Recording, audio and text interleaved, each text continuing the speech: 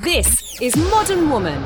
Find us at modernwoman.co for further info. My guest today has had a career spanning 25 years in the trading and banking industry, with holding senior positions at high-profile companies, including Goldman Sachs, Credit Suisse, and today, Pamela Jones is Operational Change Manager at TP ICAP. Pamela is also quite the advocate for women's leadership, as Director and Board Member of Women in Listed Derivatives, Corporate Brand Ambassador for the charity Dress for Success, and Committee Member of Connect, TP ICAP's Diversity and Inclusion Directive. We're currently situated at the Curtin Hotel in London Shoreditch. It's lovely to meet with you, Pamela. Lovely to meet you, Rosie. So tell us, what does your work actually involve as Operational Change Manager? Sure. So I get involved in all operational change around the business. Basically, anything that affects our trading platforms, anything that is operationally based, any project that is kind of combines innovation and manual tasks, I get involved in to make sure that the business runs as smoothly as possible. And tell us exactly what do TP ICAP do? I mean, obviously, you said they've just been acquired, previously known as ICAP. Tell us a bit more about them. Sure. TP ICAP are interdealer brokers. They've been around for quite a few years. I started at ICAP, which was owned by Michael Spencer. And I've been there now for 10 years. And we were acquired last year by Tullett Prebon. So we've now merged to TP ICAP, which is, as I said, the world's largest interdealer broker. So moving on to your first song, what have you got for us, Pamela? So I've got Move On Up by Curtis Mayfield. My dad really loved Motown. So this one was one of the ones that we heard a lot as we were growing up. Hush now, child, and don't cry. Your folks might understand you by and by. Just move on up toward your destination. And talking of childhood, tell us a bit more about that. Where did you grow up? I was born in Islington in London. I'm one of 4 siblings. My parents were from Guyana, which is in South America, Venezuela to the east and Brazil to the south. My parents came here early 60s, and I grew up, as I said, in Islington, and then we moved to Enfield. Okay, and what inspired you to get into trading? So it was really funny, actually. I sort of, it was a happy accident. I met a friend of mine who was a broker, and we got chatting one day over coffee, and he said, Pam, what are you doing? And I was working for an accountancy firm, and he said, look, come and try the city. They need people like you. They need talent. You're good at maths, and come and join us. So that's literally what happened. And did you ever think that you would actually get into finance, or? Not in this way, no. I never even knew what a dealing floor looked like, if I'm brutally honest.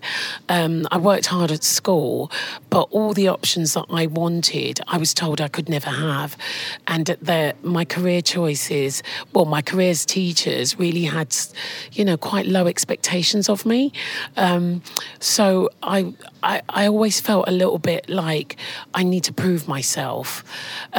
So when this opportunity came, I did take it, and I'm so glad I did, because that was my introduction to financial services and actually working on a dealing floor with over 400 men and women in the most wonderful environment, and I loved it.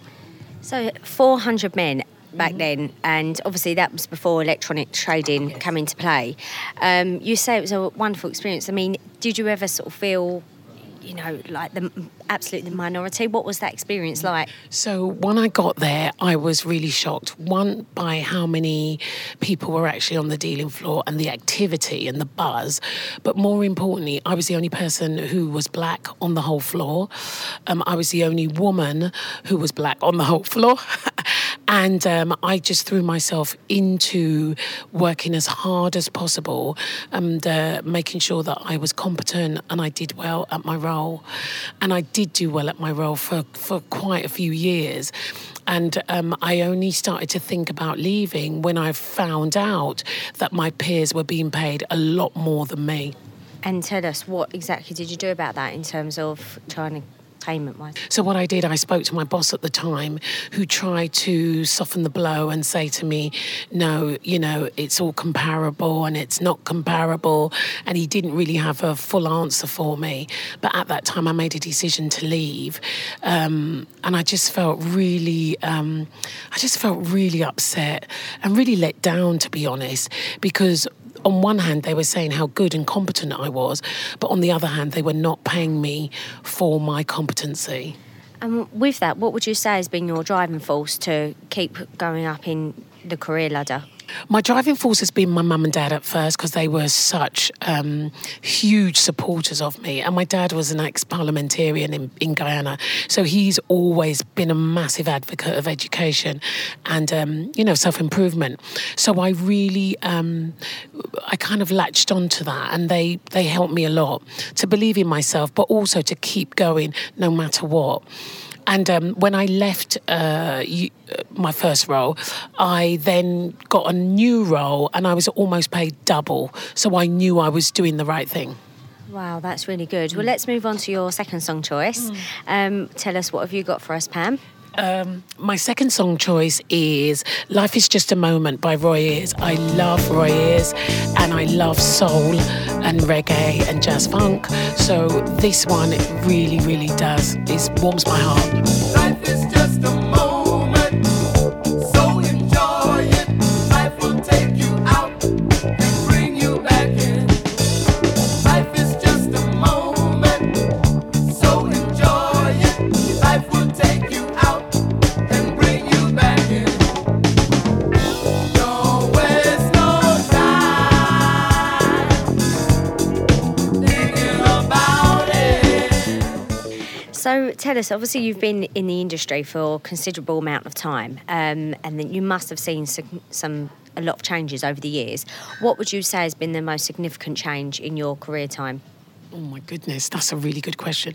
The most significant thing I feel I've identified is definitely more people of all races coming into finance, whether that be in IT, in legal, in compliance. That has been an absolute joy to see not just people who look like me, but people who reflect our society, which I think is absolutely key. I also think what's changed is that there is a lot more women in finance doing specific roles, not just trading, which I also think has been a really good driver for the industry. And what would you say are the positives of working in the finance sector? So the positives are the fact that it's a dynamic sector to work in and you do feel like you're making a contribution and a difference. The other positive is that it affords me a level of autonomy. So because I've been in the industry a long time, I do have a manager, but I'm well thought of, and because of my competency, I can use my time very constructively, not just to do my day-to-day, but do ancillary stuff, which is like mentoring younger women, which I'm very passionate about, and getting out there and speaking to women within the industry and outside of my industry. And that's really nice that you've got to a stage now where obviously you can give back. I mean, obviously not beset with its challenges. What would you say has been one of the most challenging times in your career, and how did you overcome it, really? Oh, wow. So two things come out of my mind at this time. Sorry, I'm babbling. One was with a AAA bank that I was working for at the time, and we hosted a roadshow for some of our bond market, and being in a situation where I'm talking about the prospectus and I'm talking to people, and then subsequently being completely ignored because I was perceived as unsuitable. So that was really, really hard. And that's the first time about 15 years or 16 years ago when that happened, where I felt like completely ignored, and also like at the effect and the impact of people's bias. The second one was getting an opportunity to go and work in New York, which was amazing, and being introduced to my team, who was just not happy that I was a black woman and in a leadership position. And I got a lot of resistance from them.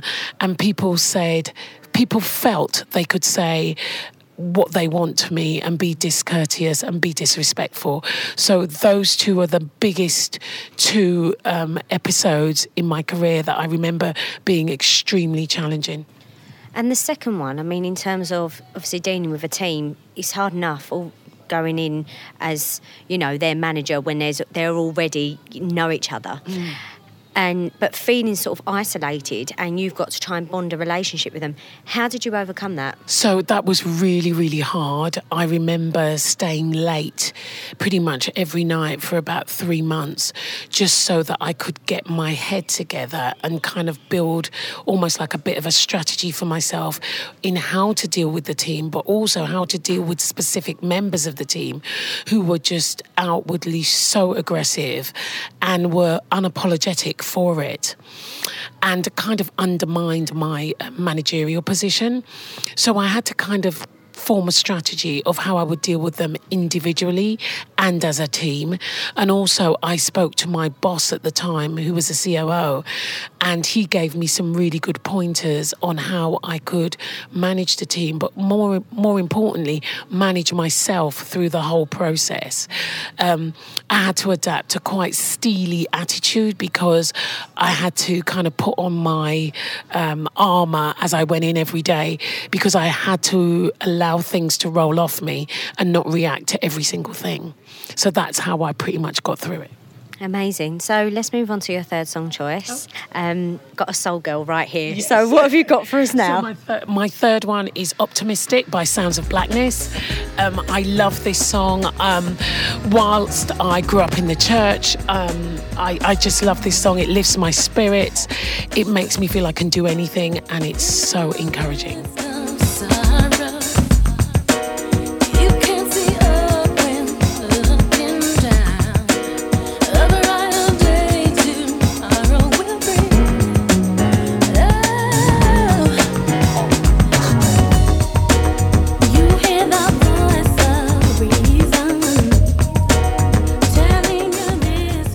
So you mentioned beforehand, you know, obviously you was struggling with your team, and it was almost like putting on a coat of armour and going out. And I love that analogy. I use that one quite a lot. And let's talk about women in the workplace. I mean, what would you say is the one sort of factor for women to really, or asset, should we say, for women to excel in the workplace? I think one of the first things is having courage. It's really hard sometimes where you want to make a stand or you want to say particular things. And I think having the courage to say that, but also the delivery is just as important as what you say. So doing it in a professional and measured way, because also if you are non-white, there is so much bias and judgment around racial stereotypes. So it's delivering that message, making it land, and also being effective so that people understand exactly where you're coming from, so they understand the seriousness. And I understand, obviously, you do a lot of work for diversity in your industry. And what does that involve? Tell us more about that, and what changes do you want to make? So right now within the industry, it's a fantastic time at the moment. Diversity and inclusion is on everybody's topic. It's the number one topic that everyone's talking about. For me, though, what I'm doing actively is I go to some schools and I talk to some of the young, particularly women, who are in year 12 or year 13. They're thinking about their careers, and I go and I speak to them because I want them to understand that success looks like many different things and is not just afforded to certain types of people. There is room for us all, and I want them to reach their career goals. And one of those drivers as well is coming back to TPICAP to say, look, we are actually actively targeting schools. There's lots of talent pools out there. Let's diversify our talent pool and bring in people that look like the society we live in. And what advice? I mean, it's great that obviously you're working a lot more from the education sector, because that's where it starts, really. And what advice would you give to a woman coming into the financial sector? So what advice I would give to a woman is basically be agile. And when I say agile, I mean mentally agile. Be ready to be questioned, to be challenged, to have your ideas unpicked, and be willing to actually reform them and refine them, and also be willing to actually say what you have contributed and why you are there, and claim your contribution. So many times we don't actually claim what we do because somehow we kind of feel like self-promotion is a dirty two words, but it's not. It's actually about saying, this is my contribution, and I want other women to feel able to speak up and contribute as well. Coming into finance is, as I said, now is a great time. There's so many things and themes and areas that you can come into and make an impact. So I would welcome women to coming into finance and actually say to them, now's the best time for that to happen. And do you feel, obviously, that over your career you've been or felt held back being in such a male-dominated industry? I think definitely I think 100%. Definitely I feel I have felt held back. I also feel, though, I've had 2 or 3 phenomenal people that have helped my career and really put me on the path where I felt really lonely or like an island. But yes, there's always a feeling of perhaps I haven't reached my ultimate goal yet. So much of my career, I've seen other people kind of come in and get that next level promotion, but that hasn't stopped me. It drives me harder. And you say you haven't reached your ultimate goal yet. What is that? World domination? No. I want to do more, whether it's in a corporate or not. I'm multifaceted. I feel I have many talents that I want to share with the world. But the biggest one for me is where I'm helping people and I'm seeing a difference. So right now I'm mentoring 2 women. One woman I've just mentored and she's just got a CFO position, which is amazing. And another woman I've just mentored to have a bonus discussion with her manager, and she's just got the biggest bonus that she's ever got. So it's stuff like that, you know, I'm really passionate about. And also, in a way, I never had that. I never had that hands-on mentoring, and I love the fact that I can do that for the younger generation. And also, I want to see that happen for the younger generation. Doors need to be opened for all of us, not just, you know, the few privileged. That's great. And let's move on to your 4th and final song. What have you got for us, Pam? Okay, so this is kind of... I've got Donae'o, Party Hard, because I love this song. No matter where I am and it comes on, I tap my feet, I sing along. So that's my last song. Donae'o. When I touch mic, the crowd will get hype if I say so. I don't play, bro. I'm here to entertain, yo.